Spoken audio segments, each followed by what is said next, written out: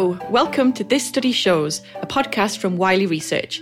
I'm Danielle George, and joining me, as always, is Marianne O'Hutter. Hello, yes. So this is the podcast that's all about discovering the best ways to improve your science communication game. There's loads of reasons you might want to do this. You might feel like it's your civic duty as a public servant and a scientist. It might be nice for your friends and family to actually know what you do. You might want to build confidence, make contacts, or secure loads of dosh for your next piece of research. And, of course, you might even find it fun. So fun and imagination are the themes of this week's episode. We're going to be talking about comedy, working with children, and using art to communicate research. It's also about discussing the idea of how making science fun or creative can be perceived by other people. So I'll kick things off with our first guest. So the first person I'd like to introduce you to is Dominic Walliman. He's a quantum physicist by training, but is now a full-time science communicator. He writes a science book series for kids called Professor Astro Cat, which is brilliant. And he produces the YouTube channel Domain of Science. And this is why he set up his YouTube channel. When I say I'm a physicist, the first thing that so many people say is, oh, I was never good at science in school. And it sticks with people, and it's because they did a test and they felt bad because they didn't do well at a test. But the thing is, as we grow older, as we grow up, our brains change and our interests changed. And it's never too late for people to learn science if they're interested in it. And that's the focus of my YouTube channel, which is to increase the accessibility of more advanced topics. And I talk about things in a way that is aimed at grown-ups. And for that, I really want to increase science literacy in the world. And so I want to inspire people, entertain people with my videos, and also hopefully reach a wider audience and explain concepts, make it less intimidating so that more people understand how cool it is. Absolutely. Amen to that. I was also interested in what inspires him to do science communication for children too. My motivation for that was to give kids a really positive experience of science before they get hit with some of the drudgery of school work. And I think, so in school, I really didn't like GCSE science. I got really bored of it. I was quite good at it, but I got really bored of it and I dropped it. And so I nearly didn't do science at university. I nearly didn't study physics. And the reason I got back into it was actually from a TV show about the universe and a tie-in book that went with it. And it was so inspiring because they were talking about the most amazing stuff about the universe. I just really wanted to find out more. And that's what really inspired my love of astrophysics to begin with. And I got into physics through that.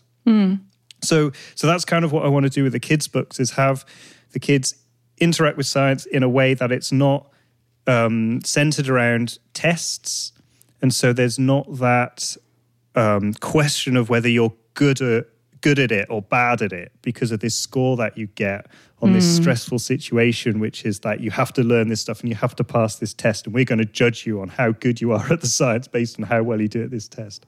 If kids get engaged with science on their own terms before that, and see it in the context of just a love of finding things out with some fun characters and some humor, and it's just a fun experience, I feel like that hopefully will stay with them even if they get discouraged later on.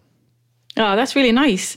So are there common mistakes that people would make when they're trying to communicate to children? The thing that I keep on making the mistake of, which I think is a pit trap that everyone falls into, which is just assuming too much knowledge. Because when you've learned something, you totally take for granted what you've learned to such an extent that you can't even see what it's like to not know that thing. Yeah. And so the trick is, especially when we're communicating to kids, but this applies to any audience, is to put yourself in the shoes of that person who's approaching that subject matter the first time.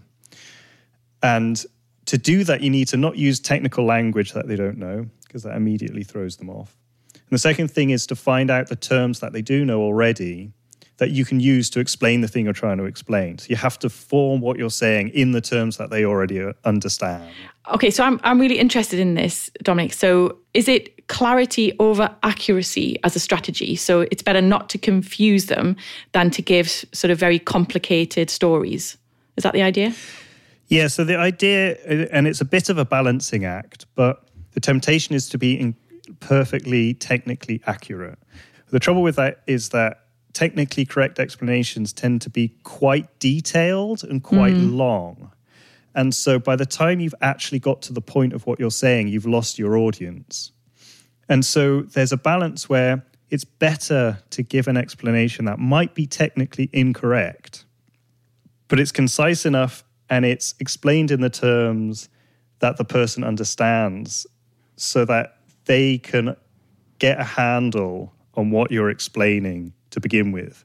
And we kind of do this in education. So when we learn about atoms, we learn several different models for the atom along the way. And if you've just got thrown straight into the quantum mechanics of, the structure of atoms, no one would ever be able to learn it. So we do this already, but I think this is a general principle which is quite useful. So I'm going to try and put you on the spot now, if that's all right. Yeah. A complicated idea. Let's take the Big Bang. Okay. Your love of astrophysics as well. Imagine I'm a 7-year-old. How do you explain what the Big Bang is to me? Okay. So have you ever wondered where all of this stuff comes from? Did it even come from somewhere, or did it always exist? It's hard to know. So how would we find out? Well, we can look out into space and we can gather information from the light that comes from stars. And what's fascinating about space is when you look to distant stars and beyond that, distant galaxies are big collections of stars, you're actually looking further and further back into the past. And the reason is it takes time for that light to get from those stars to get to us. And so every time you look deeper and deeper and deeper into space, you're actually kind of time traveling because you're seeing things that happened further in the past. And we actually, when we do all of this and we collect all of that information, we can piece together a puzzle. And that puzzle tells us that there's actually a start to the universe.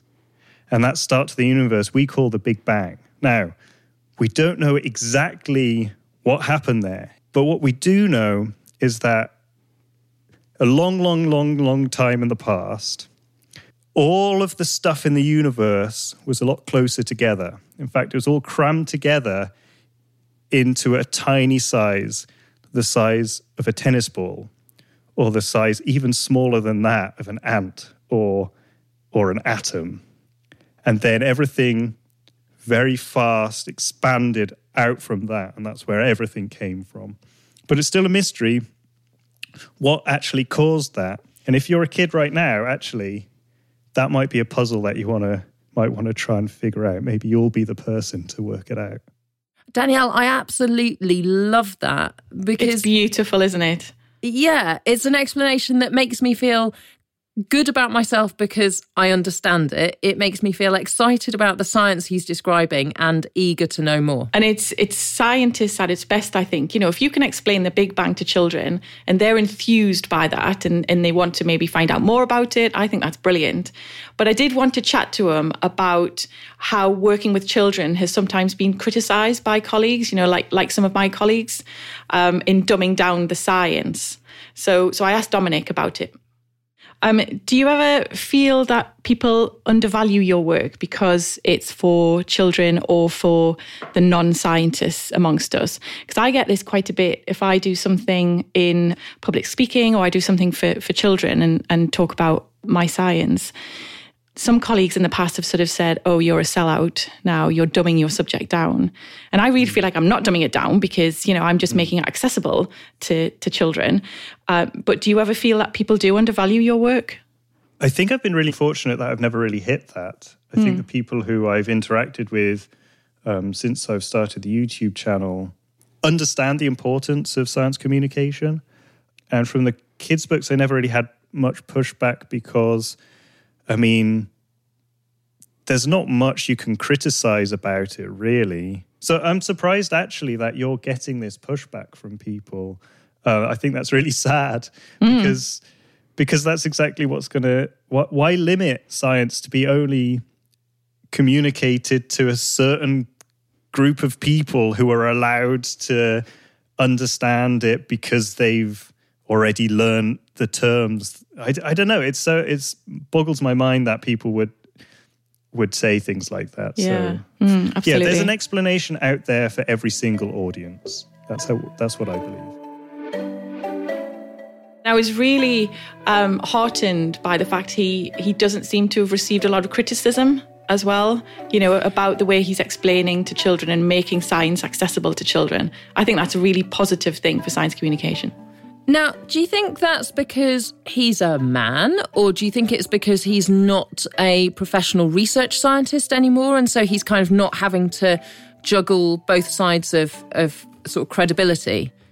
Yeah, I think it's maybe the latter. It's the credibility with your peers, and the amazing work that Dominic does. It is for children. He set it out that it is science, communicating science for children, or making it accessible to the public. And other people who are more research-based, communicating their science, I think maybe that's when we get a bit more criticism. So if people are facing these criticisms for doing science communication work with an outreach audience, why do they carry on doing it? Why not just give it up? Well, I think people see it as a good thing to do. It is really fun. It challenges me in a different way, a completely different way. And I find that quite exhilarating. So I think people do it for the fun element, for the sort of personal challenge element. And also it's just, I think it's just really, really important. And we are seeing now that research councils, so the people who fund our research in the UK, are now seeing it much more in a positive way. So they can see the positive impact of good science communication. And now in our applications, when we're writing to request more funding for our research, then we have to say what the positive impact would be of our research and how you're going to communicate that impact with a non-specialist audience. So I think that's a really good thing.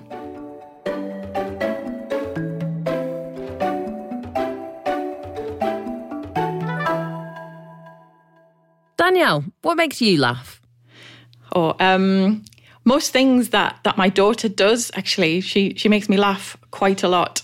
I do quite like seeing, when children throw temper tantrums and you're like, right, don't laugh, because it's not meant to be funny. And so I do quite like seeing that, especially if it's other people's children who are doing it. Like, don't laugh. Absolutely. Our next guest, Professor Sophie Scott, is a neuroscientist and senior fellow at University College London, and she studies laughter. Not what's funny, but specifically actually the production and perception of these strange, emotionally laden noises that we make. If you understand laughter, you can start to understand power dynamics. You can start to understand how people influence each other and what makes human relationships work or fail.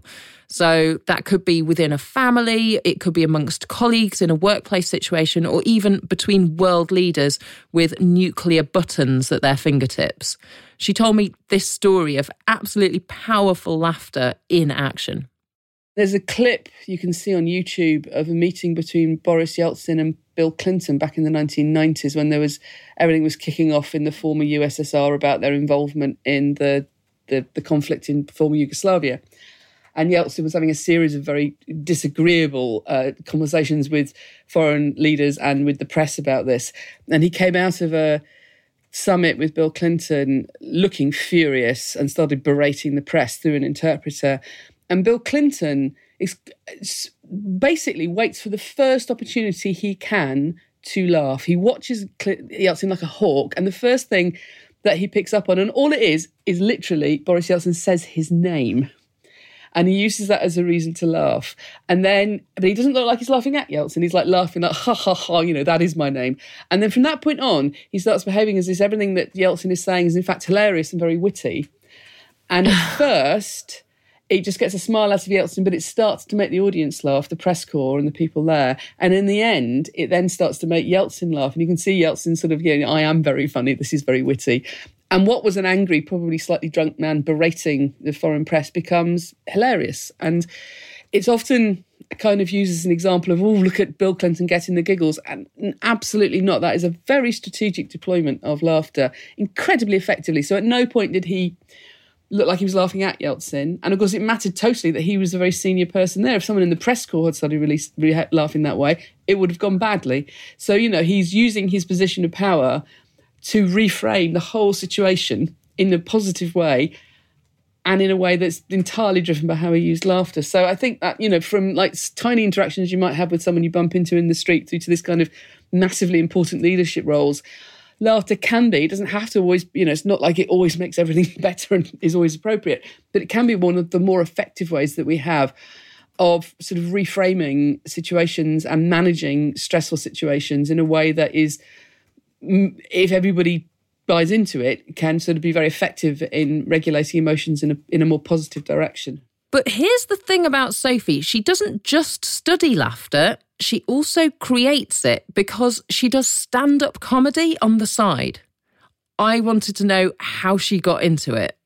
Well, it came about because UCL, University College London, where I'm based, probably about 10 years ago now, 11 years ago, started a new drive to do public engagement from UCL, and it was based around running these events called Bright Clubs, which were stand-up comedy nights. The whole thing was the brainchild of a guy called Steve Cross, who worked at UCL at the time. And all of the performers, except for the MC and the headline act, would be researchers, students, academics from UCL. And when it first started, I heard about it and I thought, people must be out of their minds. I've worked really, really hard to get where I am. I'm not going to go and stand in a pub where a load of strangers don't laugh. I'm not doing that. And then, so I avoided it at all costs. And then a senior male, someone basically at the same kind of level as seniority as myself, was telling me how he'd done Bright Club and how it was brilliant and everyone laughed loads. And I thought, you bastards, you haven't even asked me. You bastards, you haven't asked me. So then I was like, I'll totally do that. And then I ended up doing it. And I cannot remember a time I've got more stressed before a talk. It kind of took me back to school days level of stress. And then really all I could think afterwards was I want to do that again and I want to do it better. I really enjoyed it and I wanted to learn how to do it so I could do it again and get better at doing it. So I found it a very positive experience. And paradoxically, I learned a lot about laughter from sort of engaging in that. So it's been quite useful scientifically as well. Why should scientists consider trying comedy? I would say probably for several reasons. First of all, just saying that you've done it is extraordinary. Just having done it, putting yourself through that thing that you did not need to do. You do kind of feel afterwards like I could do anything. And my partner, who's a scientist based in Cambridge, he said the same thing. He did Bright Club and so a couple of times, and then he went to give a talk in Edinburgh, and he had one of those absolute nightmares where the train was late, and it ended up being met on the platform of the train by someone who then there wasn't even time to get in a taxi. They just ran across Edinburgh, and he was thrown on a stage and had his talk started immediately. And he said, "I knew as long as I got there, I'd be okay because I've done comedy and I can deal with anything." And it does kind of get you. And it gives you that sort of confidence as well, like, I can own this stage, I will make you laugh. That's actually a very powerful thing to learn.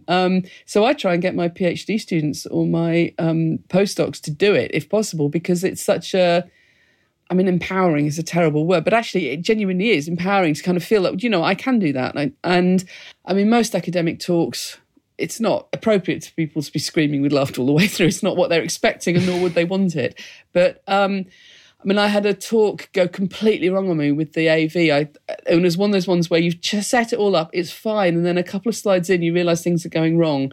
And then they got worse and worse. And about 10 minutes in, I could see the audience was stressing out. I was stressing out because the computer wasn't working, was just failing to connect at all. So I just closed the computer and did the whole rest of the talk without slides. And then that point where I was realising I was going to have to make that decision, if I hadn't had the experience of stand-up comedy, I would have had an absolute meltdown along with the audience. Instead, because I had done comedy, I had a thing I could fall back on to kind of make them feel a little bit calmer while I was working out what to do next, you know? So it was very, very useful having that as a thing to bring out to just get through a difficult situation when you're in front of an audience and things are not going to plan. It's also very rewarding. I think that's the other thing. There's nothing quite like audience laughter. You completely understand why people get totally hooked on the idea of doing stand-up comedy, because there's a point when you come off stage. I mean, the first time I did it, people laughed, which is nice. And I came off, and then the stand-up comic who was the MC went back on stage and went, "Ladies and gentlemen, Sophie!" And the audience clapped. And I was like, you guys can carry on doing this for as long as you want to. I'm getting pure dopamine being sort of jetted into my nucleus accumbens. It's so rewarding. So there's that as well. You know, it's a very interesting skill to learn, and it is a really rewarding skill to learn. In the moment, if the audience laugh, bearing in mind, there will be times when they don't. But if they do, it's wonderful. Danielle, if we were not in the middle of a global pandemic, this study shows we'd be sending you on the stage to do stand-up, you know, for our listeners to understand the process more. Oh, blimey, right. A positive from the global pandemic then. It would fill me with dread what Sophie does. I have so much respect for her. I'm a professional presenter, but I also have never done stand-up. And the idea of it, just putting yourself on the spot like that and saying, not only am I here to be interesting, I'm also going to be funny. Oh, yeah. Shall I tell you my one science joke that I've got? Yeah, go on. You have to laugh, okay? Why did... No, after I do the joke. She's good. I mean, I'd come and see you. Right. Why did Mrs. Ohm marry Mr. Ohm? I don't know. Why I've said it wrong already. See, this is how I wish I'd be. Why did Mr. Ohm marry Mrs. Ohm? I don't know. Because he couldn't resist her. That's really bad. I mean, like, made funnier because of the time delay on our video conferencing call. But still, I don't know. I'm throwing tomatoes at you, girl. Sorry. Oh, boo. You see, that's why it would be my idea of my worst day ever. One final thing from Sophie. I wanted to know whether her work in science communication has ever been looked down upon. I think it varies a lot. There's something called the Carl Sagan effect, which was with Carl Sagan, who was very keen on sort of pushing forward public engagement with science or science communication in America in the 70s and 80s. And he was a very, very productive scientist, but he was blackballed from the Academy of Sciences in the US because of his public engagement work. He was seen as sort of trivial. And someone recently did a study of this in neurosciences to see does this still happen? And it is true that the more public engagement work someone does in the neurosciences, the more their peers think that their research is silly or trivial, not less good. So I think it's something that probably the biggest effect you could have would be changing the mindset of the people that are closest to us, because they're the ones who actually think that it's, if you do lots of this stuff, then you must be a less good scientist. Whereas in fact, what you find is, and this is borne out by the study, that actually the more public engagement stuff people do, they tend to do lots of other stuff as well. They tend to publish more scientific papers. They tend to give more talks, because people that do a lot of things tend to do a lot of everything. It's a belief that people have about their peers that do a lot of science public communication work, which actually is not correct. So again, you just have to turn it around. So I do lots of public engagement work. I'm not apologetic about it. And I also do loads of really, really difficult, boring science work as well as interesting science work. So I continue to publish. I just published a paper last year, which would make you cry if I started talking about a model of auditory processing, So people can still choose to consider my work to be bad if they want to, but I'm fairly comfortable. I'm doing both well. I'm doing good science communication, and I'm also just doing good science.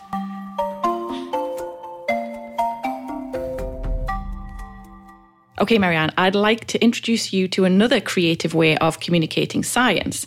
This is called graphic medicine.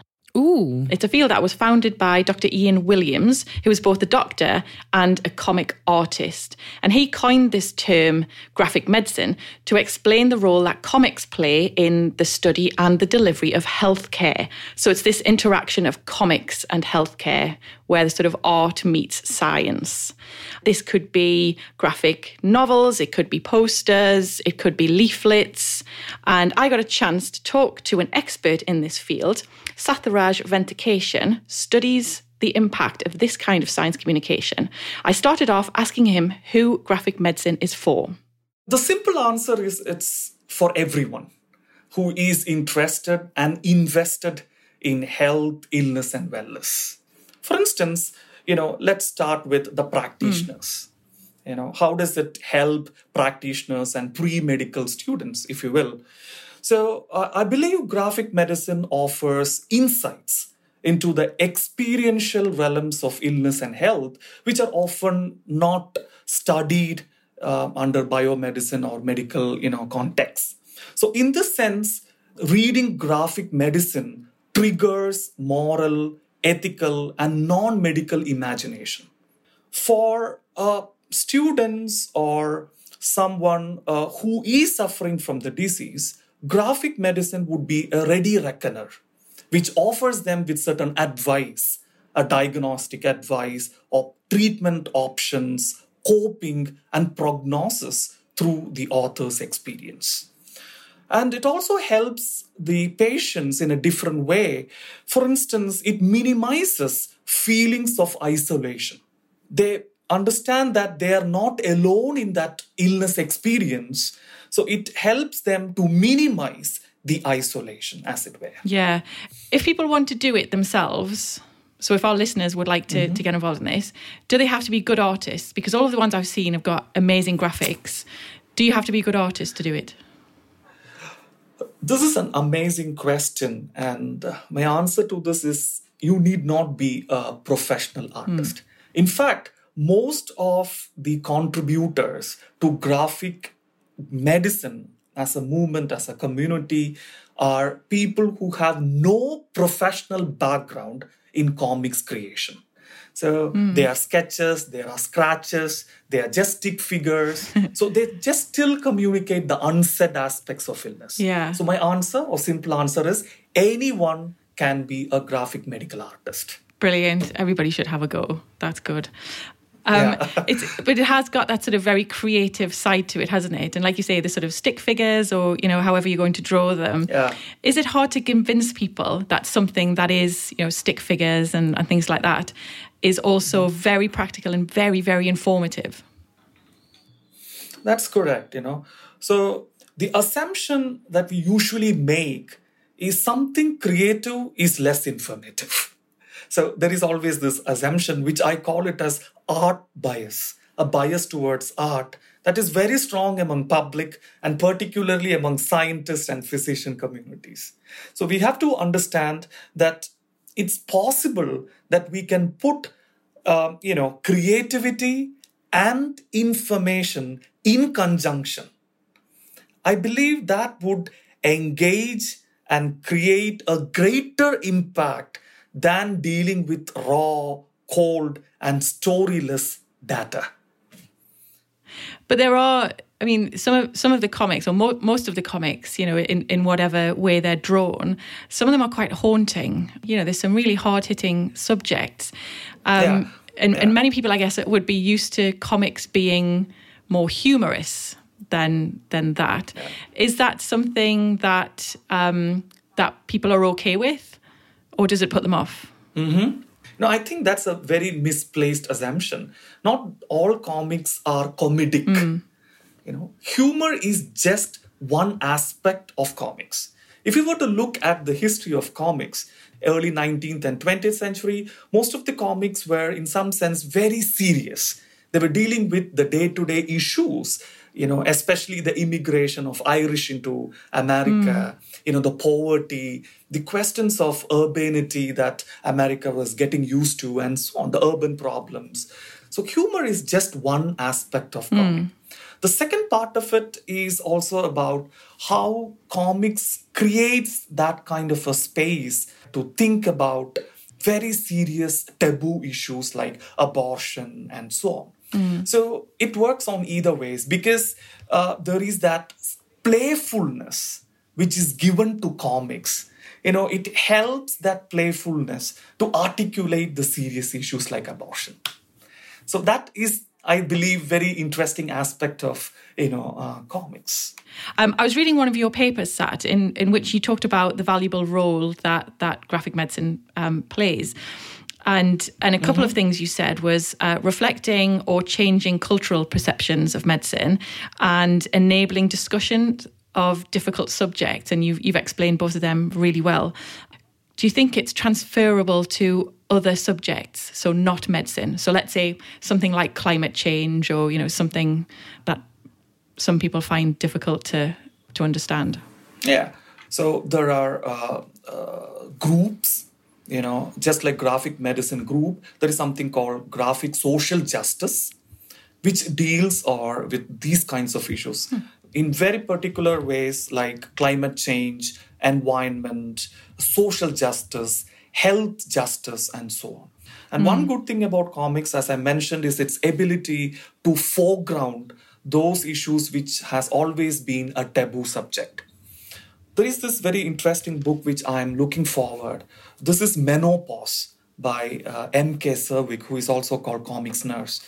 So this is very interesting. The entire book uses comics, but she deals with a much hushed up, a taboo subject like, menopause. And I think the language of comics really has that potential, to give shape to these kinds of issues.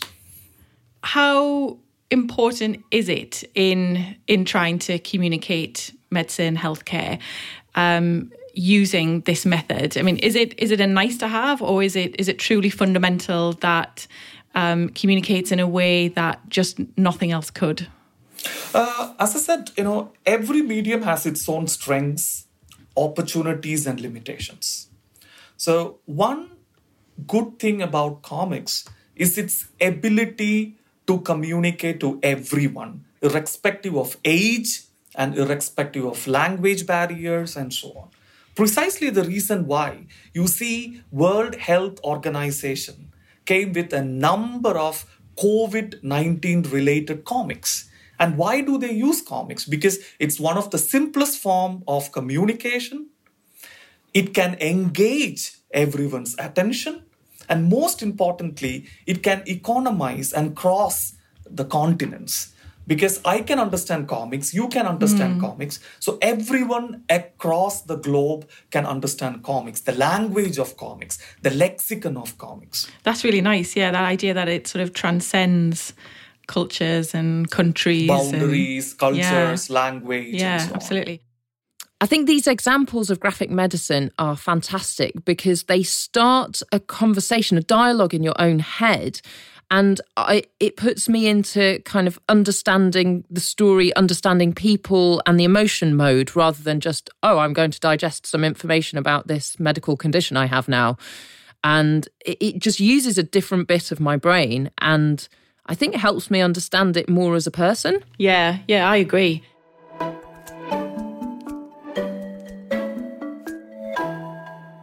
Danielle, I've learned so much in this episode. Number one, you achieve nothing if you leave your audience behind from the beginning. Number two, if you really want to bomb-proof your SciComm skills, you should do stand-up.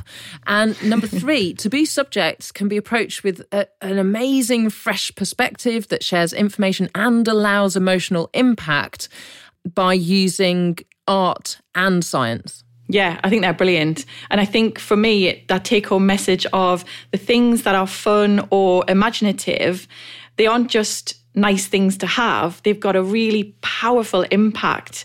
And it's type of impact that might not have otherwise been achieved with different other types of communication. So I think they're really, really powerful.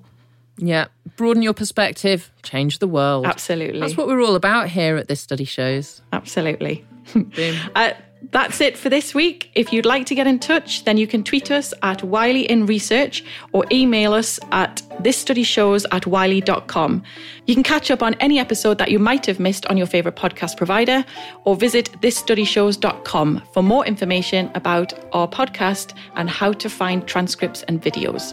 Thanks so much for listening to This Study Shows. See you next time. Bye. Bye.